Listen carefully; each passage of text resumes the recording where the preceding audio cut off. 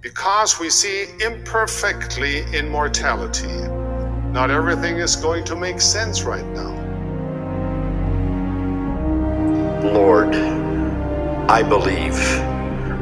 Help thou mine unbelief. Doubt your doubts before you doubt your faith. To whom shall we go? Thou hast the words of eternal life. Welcome back, everyone. This is the To Whom Shall We Go podcast. Thanks for listening. Today we have John Hilton joining us. Thanks so much for being on, John. You bet. Thanks. I'm glad to be here, Ryan. So, John, could you give us a little bit of a background in terms of like what you do for a living, and as well as your journey with the gospel in terms of how you're able to form your testimony and what led you to wanting to do what you currently do? Sure. Maybe I'll start with that second part. Growing up, I had a few different formational, maybe we could say, parts of my testimony. Going to EFY as a teenager was really powerful for me. That was the first time I ever publicly bore my testimony, at least voluntarily. You know, sometimes you kind of do that as a little kid when you get the elbow. But first time when I kind of really meant it and felt it. And after that, I think another kind of big key for me was during my freshman year of college, I had some friends who challenged me to seriously study the Book of Mormon. They shared with me a quote from President Benson, where he basically says, you'll feel a spiritual power flow into your life when you seriously study the Book of Mormon. And I'd, kind of read the Book of Mormon here and there a little bit every day, but not seriously studying it. And so I took up that invitation, and it changed my life, where I really did feel that spiritual power. And so for me, I think the Book of Mormon is the keystone of my testimony, where, if the Book of Mormon is true, Joe Smith was a prophet. If Joe Smith was a prophet, the church he started was true, because why would a true prophet start a false church? That doesn't make sense. And if the church he started is true, then it's led by a living prophet today. So for me, that there's a bedrock principle in knowing the Book of Mormon is the Word of God. And I'm actually really blessed to be able to teach the Book of Mormon for my profession. I've been a religious educator for 20 years. I taught seminary and institute, and now I teach religion classes at Brigham Young University. That's awesome. And I guess what got you from being passionate about the Book of Mormon to kind of thinking, I want to teach this for a living? What kind of a transition happened there? So I was on my mission. I started my mission in Colorado, and I had, when I was growing up, I never heard of teaching seminary as a career. I went to early morning seminary. We had volunteer seminary teachers, but my mission president had been a full-time seminary teacher. So I became aware of that as a career possibility, and I loved teaching as a missionary, especially teaching younger people. And so I found a lot of joy in that. And as soon as I got back from my mission, I thought, this is something that I want to pursue. That's awesome. I love that. I love kind of just like when you're able to kind of watch that light bulb turn on spiritually with people. It's definitely a very special experience, and it's awesome that you have the opportunity to be part of that. So one of the first things I wanted to address is we have a lot of people that are struggling with the church for reasons of maybe they have depression, maybe they have anxiety, or maybe it's just a lot of shame. And I think sometimes people can kind of look at the church kind of in like an unhealthy way per se. I think that can kind of work its way into things. But what are some ways that you think we can like look at the gospel in a healthy way? And like, I don't know if maybe that's we need to understand grace more, but I'd love to hear some of your thoughts on that. Well, that's a great question. And Ryan, I think that you read my book, The Founder of Our Peace. One of the chapters in that book talks about the concept of fence laws.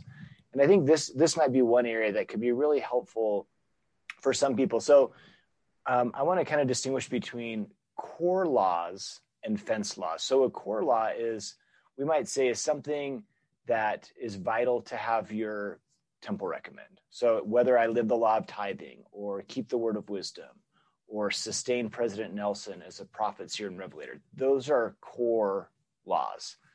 Now, then there becomes what we might call fence laws. Fence laws are sort of more on the periphery, and they're often built to prevent us from breaking a core law.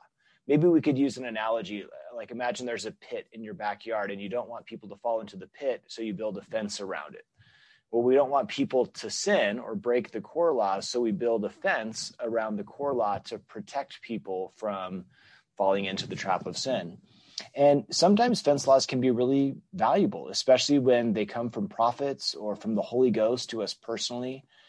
I think that a lot of the problems that you're describing in terms of anxiety or, feeling overwhelmed has to do when something that is a fence law that maybe works really well for one person becomes an expectation, and then everyone is supposed to live it. And now I start to feel more and more pressure in my life, like I can't do everything. Like one person I talked with said something like, if I try to do everything I've been asked to do, I'm going to break. And what she was feeling was that there were all these good ideas coming her way and she couldn't do it all.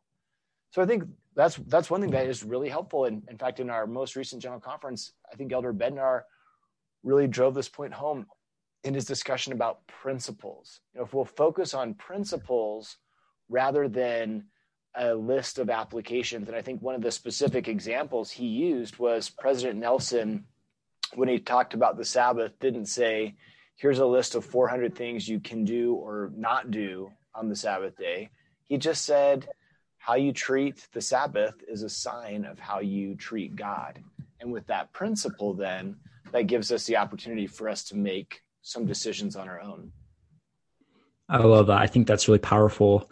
I think of like sometimes maybe like maybe they're sitting in a sacrament meeting and they're already trying so hard, and then the bishop's like, okay, you need to read the Book of Mormon in the next 2 months or whatever. And you just think of like how overwhelming that could be. And that could be really good for a lot of people to a degree that could be inspired, but there might be some people where like it might be they might be able to apply things better, but it's kind of those same principles that we bless us all, but we just got to apply it differently. I have a stake president that I really admire, and I noticed that when he's given some invitations, he's tried to give like a menu. He said, maybe he's taught a specific principle, like the importance of family history work. And then he said, here's 3 things that you could consider if, and I think that kind of now for me as the learner gives me more opportunity to select what's going to work well for me rather than telling me I have to do a specific application. It's more of an opportunity to apply the principle that has been taught. I love that. What are maybe some other examples from your book or things that you think could be helpful if people better understood? One of the things that I think can be really helpful is to focus on Jesus Christ. There's lots of things that are going on in the world, and there's lots of problems and challenges and all sorts of details we could focus our minds on. But I found that if we can focus on Jesus Christ, we will find more joy in our lives. And I want to make it really clear, I'm not suggesting that if you have clinical depression that you should just think more about Jesus and all your problems will go away, right? I mean, just like if you broke a leg, you would seek a priesthood blessing, but you'd also seek competent medical help. And certainly when it comes to mental challenges, it's not just, okay, I'm going to pray and my challenges will go away. We also have the opportunity to get professional help. What I'm talking about is just in our day-to-day lives. So much can happen differently when we change the focus of our lives. And when we focus a little bit more on Jesus Christ, there's just a sense of peace that we feel. Maybe one example that I like to think about has to do with Jesus Christ in the Garden of Gethsemane. And we often think about how Christ was, of course, he was going to complete the atonement. This had been prophesied for years. But just like everyone else, Jesus Christ has agency. He didn't have to complete the atonement that night. In fact, I love to go to the Garden of Gethsemane. I sometimes go there on tours and things. And right near the Garden of Gethsemane, there's an ancient road. And the road was there at the time of Christ. And that road leads right out of town. So, in fact, on the night Jesus went into Gethsemane, he had a choice. He didn't have to suffer for our sins and complete his atoning sacrifice on the cross. He could have walked on that road right out of town. And so I love to think about that road because it's a reminder that Jesus did not give up on us then, and he is not giving up on us now. For me, that's really powerful to just know that he's there for you. He's going to help you out. And that doesn't mean that all of our problems are going to be instantly solved, but it can give us strength to know that we have a Savior who's with us all the way. I love that. I think that's really powerful. And I think that's kind of where we fall a lot of the time, is that we can be so like fixated on a to-do list or so fixated on everything that we're doing wrong. But we really, I think we need to spend the majority of our time thinking about Christ. And then we do these things to form a relationship with Christ. I love in the New Testament when Christ invites Peter to come walk on water with him. And I love that when Peter's looking at Christ, he can walk on water. He can do something that is impossible. But as soon as he looks away from Christ, that's when he falls. But even when he falls, he reaches up his hand and the Savior's there to save him. And I think in our lives, like, living the gospel, at times it might seem impossible, but when we look to Christ, I just think naturally we're going to do the right thing. And we're mortal. We're going to make mistakes. When we do that, we just got to reach our hand up and he's going to be there to catch us. Yeah, one other scripture story that comes to mind, I love what you just kind of shared there with Jesus and Peter on the water. In Luke chapter 24, there's a couple of disciples and they're walking and they're really discouraged and depressed because Jesus has been crucified. And so a stranger comes up to them and says, "Hey, why you guys look so sad?" And the stranger really is Jesus. He's just in disguise. They don't recognize him. So they explain why they're feeling depressed. And they basically say, "We've lost hope. We had hoped that Jesus was the Messiah, but I guess we were wrong." And I think it's interesting that in the very moment that they were losing hope, Jesus was actually walking with them. They just didn't recognize it. And so maybe it's the same for us sometimes. We're losing hope. We feel discouraged. But maybe even in those moments, Jesus is walking with us and we just don't recognize it. I like that. I think that's really enlightening. One of the next things I wanted to discuss is something that really intrigued me. Is back in 2019, I was an EFY counselor, and Brother Hilton over here was actually our session director. And on like the Sunday before EFY started, he gave us this kind of like a fireside type thing for the EFY counselors. And Brother Hilton started off by asking us essentially what's more important for the redemption of sins, the crucifixion of Christ or his suffering in Gethsemane. And it was really interesting because I think the majority of us thought that Gethsemane was more important. And I don't know that we know what's more important or if there is a more important part, but it was interesting that you showed us that all scripture gives high priority to the cross when it comes to redemption. Can you talk a little bit about that as well as your recent book, Considering the Cross? Yeah. And that was a really fun fireside. So it makes me happy that you remember it because I also remember it. And it's really interesting. So I've actually surveyed thousands of people, and basically the results seem to be when you ask Latter-day Saints, where did Jesus mostly atone for our sins? It was a process, we know, but where did he mostly atone for our sins? They'll focus a lot more on Gethsemane than on Calvary. But like you said, the scriptures overwhelmingly emphasize the importance of Calvary. So there are two passages of scripture that talk about Jesus Christ suffering for our sins in Gethsemane. And there's more than 50 passages of scripture that talk about Jesus dying for our sins.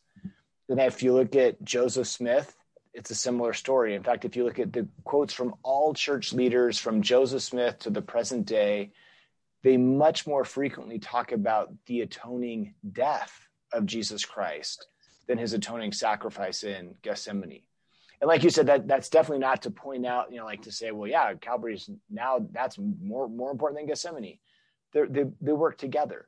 But I do think what's helpful is to see that maybe the crucifixion of Jesus Christ is an area of the Savior's atonement that at least many of us haven't really focused on or paid as much attention to as we could. So going back to what we were talking about before, where the more we focus on Jesus, the more joy we will feel in our lives. President Faust said that any increase in our understanding of his atoning sacrifice draws us closer to him. So I believe that Christ's crucifixion is sort of low-hanging fruit. It's an area that many people sort of put off to the side, but there's a lot about it in Scripture and in the teachings of Joseph Smith and other prophets, so that as we study this area of the Savior's atonement, it gives us a very powerful way to connect with Jesus Christ and draw closer to him. I love that. Sometimes I feel like in Latter-day Saint culture, there can be kind of like a stigma against the cross and like wearing cross necklaces and stuff.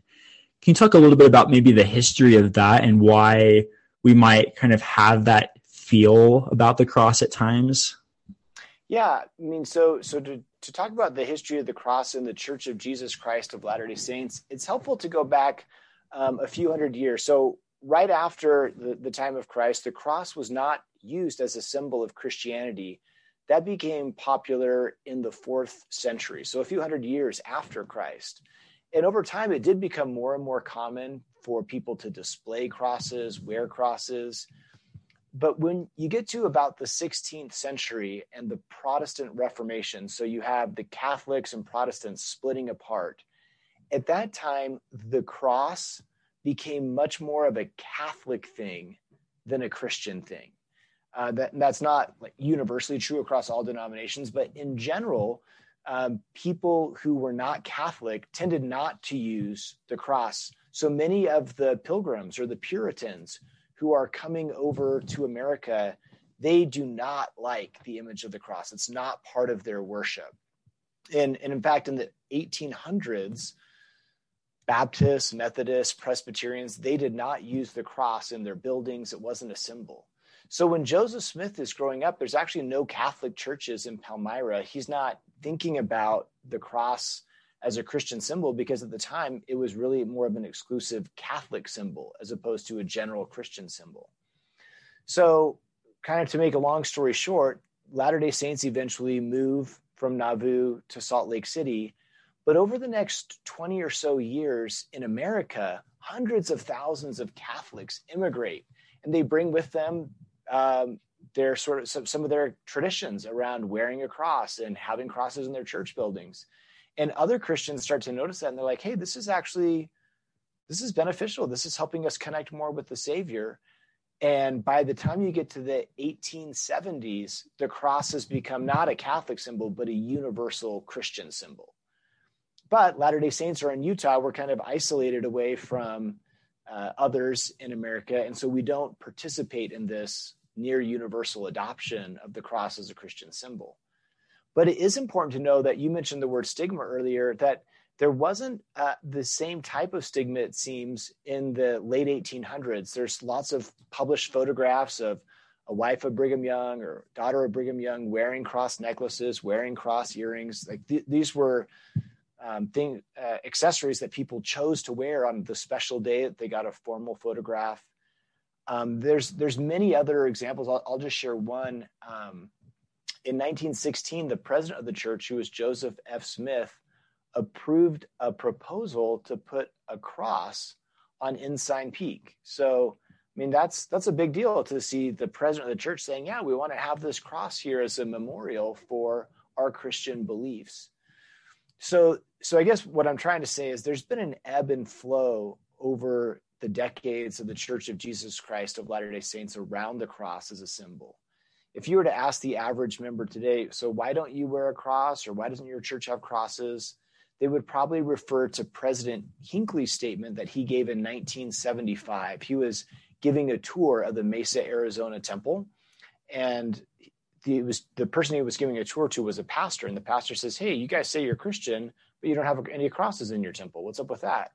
And President Hinckley said, I'm paraphrasing a little bit here, he said, for us, the cross is a symbol of the dying Christ, and we worship the living Christ. And I think it's important for us to maybe pause there and think about that statement a little bit, because it is 100% the living Christ we worship. If Jesus wasn't resurrected, there's no point in the crucifixion. At the same time, we know that symbols are multifaceted. They have lots of different meanings. In fact, if you were to say to your Presbyterian friend, why do you wear a cross? Like, why do you focus on the dead Christ? They would be so offended, right? They'd be like, what are you talking about? To me, the cross is a symbol of Christ's triumph over death. So, in fact, recently, one of the things I've been researching is what early Latter-day Saint women taught about the cross as a symbol. And I've been reading the Relief Society magazine and the Young Women Journal, which were publications in the early 1900s. Some of the Relief Society magazine went all the way to 1970, and you'll find statements like talking about the cross as a symbol of triumph, or the cross as a symbol of glory or of love. So I think there are lots of different ways we can look at the cross as a symbol. And I'm certainly not suggesting that, like, hey, everyone needs to go out and buy a cross necklace, but it definitely does not need to be something that's stigmatized. Kind of going back to our earlier discussion on fence laws, there are some things that are core laws and some things that are kind of fence laws, and culture, tradition maybe falls into that. And so, I mean, I have tons of examples, and I'm sure some of your listeners can relate to these, where someone who's learning about the church shows up to church wearing a cross necklace and is rebuked and is told, hey, we don't do that here. Don't do this. Why would we need to make a big deal about it? I have one of my students. So she was going to a university, attending Institute. And so at this Institute, they had a special parking lot and parking stickers, if you could, so you could park at the Institute lot. And she's also has a little cross hanging from her rear view mirror.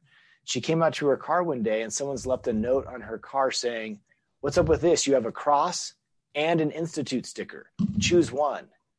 And it's sort of like, wow, why would we make a big deal about this? So I think this is one of those opportunities. Okay, two thoughts. I know I've been talking a lot. Two thoughts. Number one, this is an opportunity to not make a big deal about something. So if someone wants to wear a cross, that's great. It's a cultural choice about what the cross means to you.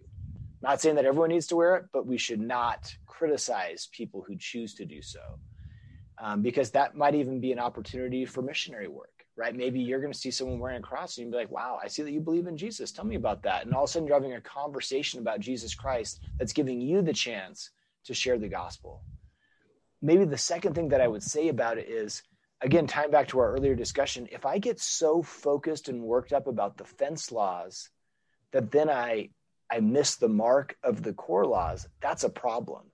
And if I'm so fixated, like, oh, the cross is bad, like we don't use the cross, I might miss the really important doctrine that Jesus Christ was crucified for the sins of the world. More than 20 times in scriptures, Jesus Christ himself personally talks about his crucifixion. And so it's obviously important to him. And I think, at least for me growing up, and maybe for others as well, the fact that I didn't use the cross, in fact, the fact that I had a negative perception of the cross, probably pushed me away from studying the act that Jesus Christ himself defined as his greatest act of love, namely his crucifixion. I love that. Thanks for talking about that. And I also I like that you kind of mentioned just that I think we need to make sure that we're characterizing other people in appropriate manners, where I think sometimes we might be like, yeah, we worship the living Christ. We can kind of come across maybe arrogant at times with that, but just trying to see the good that, like, our Protestant friends and our Catholic friends, they're wearing it because they're trying to remember and honor their Savior. Yeah, I'm sure that there are some people out there, but I have never talked with a Catholic or a Baptist or any Christian who says, I worship the dead Christ. Never. Zero. Everyone I've talked to, and I believe almost every Christian, worships the living Christ. Yeah, thanks so much for talking about that. What kind of advice would you have for anyone that's listening that is currently in a faith crisis? One thing that comes to mind is to remember the miracles that you have seen. Remember the testimony, the spiritual experiences that you felt in the past. And sometimes it's easy to forget. One of my favorite examples of this is in the Gospel of Mark, it records Jesus feeding 5,000 people. It's this amazing miracle. Like, how did this happen? And then you flip over a couple of chapters later, and there's 4,000 people who are gathered together, and they need food. And the disciples say to Jesus, where are we going to get so much food for all these people? And you're kind of like, well, duh, don't you remember? Like, Jesus has already done this. Like, he did a bigger miracle before. He fed the 5,000. I'm sure he can feed the 4,000. And there's lots of ways that you can look at this passage. But I think one lesson is it's easy to forget. It's easy to forget the spiritual feelings we have. And President Eyring said faith has a short shelf life. So one suggestion, idea that I would give for someone who's going through a faith crisis is take some time. Maybe you have a journal where you could go back and look at earlier experiences in your life, or maybe you could just create a few things now. But look back. When was a time when you were a child that a prayer was answered? When was a time that you read a passage of scripture that really spoke to your heart and gave you the answer that you needed? When was a time that you can honestly say that you felt the Holy Ghost? And for me, I found that sometimes I've forgotten about these earlier spiritual witnesses that I've received. And just taking a moment to review them might give us strength when we're feeling a little doubtful, or a little weak. I love that. And I think doing that kind of, it provides you a shield of faith to approach things with. Sometimes I've had kind of moments where I'm kind of just, maybe the right word is perplexed, where me and someone will be talking, we'll be looking at the same issue, and they'll have some huge problem with it, and I won't have that big of a problem with. I think they're legit good answers for it. But I think the reason for that is because I'm looking at it with a shield of faith, with kind of, for me, like certain responses hold more validity when I'm like, I've had these spiritual experiences, or I know, like, okay, I don't really know the answer, but I'm confident I will have an answer eventually. So I just think like those spiritual experiences are so important, and just approaching issues with that is kind of like your glasses per se. I love that. That's a great analogy. Okay, the question that I wanted to just end with now is, what does the gospel of Jesus Christ mean to you? For me, the gospel of Jesus Christ is, honestly, it's so much. What I think of the most when I think of the gospel of Jesus Christ is a statement that the Savior made. He, in 35 chapter 27, he says, "This is my gospel." And then he starts defining it. And the first thing he says is, "I came into the world to do the will of my Father, because my Father sent me." And then he says, "My Father sent me that I might be lifted up upon the cross, that I might draw all people unto me." And then he goes on, and there's definitely more in that definition. But I think just those first three things really highlight the gospel and what that means. It's that we are children of God, and God sent us to earth, and we want to do his will. I'm not here to do my own agenda. I'm not here to build the kingdom of John. I'm here to do the will of God. And sometimes the things that he's going to ask us to do are hard. But we have an example in doing hard things in Jesus Christ. His Father sent him to be lifted up upon the cross, and Jesus did it. I'm not going to be asked to be lifted up on a cross, but maybe God's going to ask me to do some hard things, and I can follow the example of Jesus Christ, especially because of that next point. Jesus says that I might be lifted up upon the cross, that I might draw all people to me. So Christ on the cross is exerting a spiritual force, drawing us closer to him. And I think that's a powerful aspect of the gospel, is that we're not alone. We have a Savior who's there to help and strengthen us with whatever difficulties we have. I love that. I had a point on my mission where I just kind of discovered that the more we study and the more we understand the atonement, the more we're going to just naturally do the right thing. Because I just think, like, when you, even to the slightest degree, understand what Christ did for you, I think our heart just fills with gratitude. Just this this being, our elder brother, our God, our Savior, like went through this for us. And I just think when we understand that, it leads us to do the right thing. Definitely. Well, thanks so much for being on, John. I know that you've had a lot of great things that you've said that I think will really help our viewers. Thanks. It's great to be here, and I'm glad to be a part of the podcast. Thanks, Ryan. This has been the To Whom Shall We Go podcast. We'll see you next time.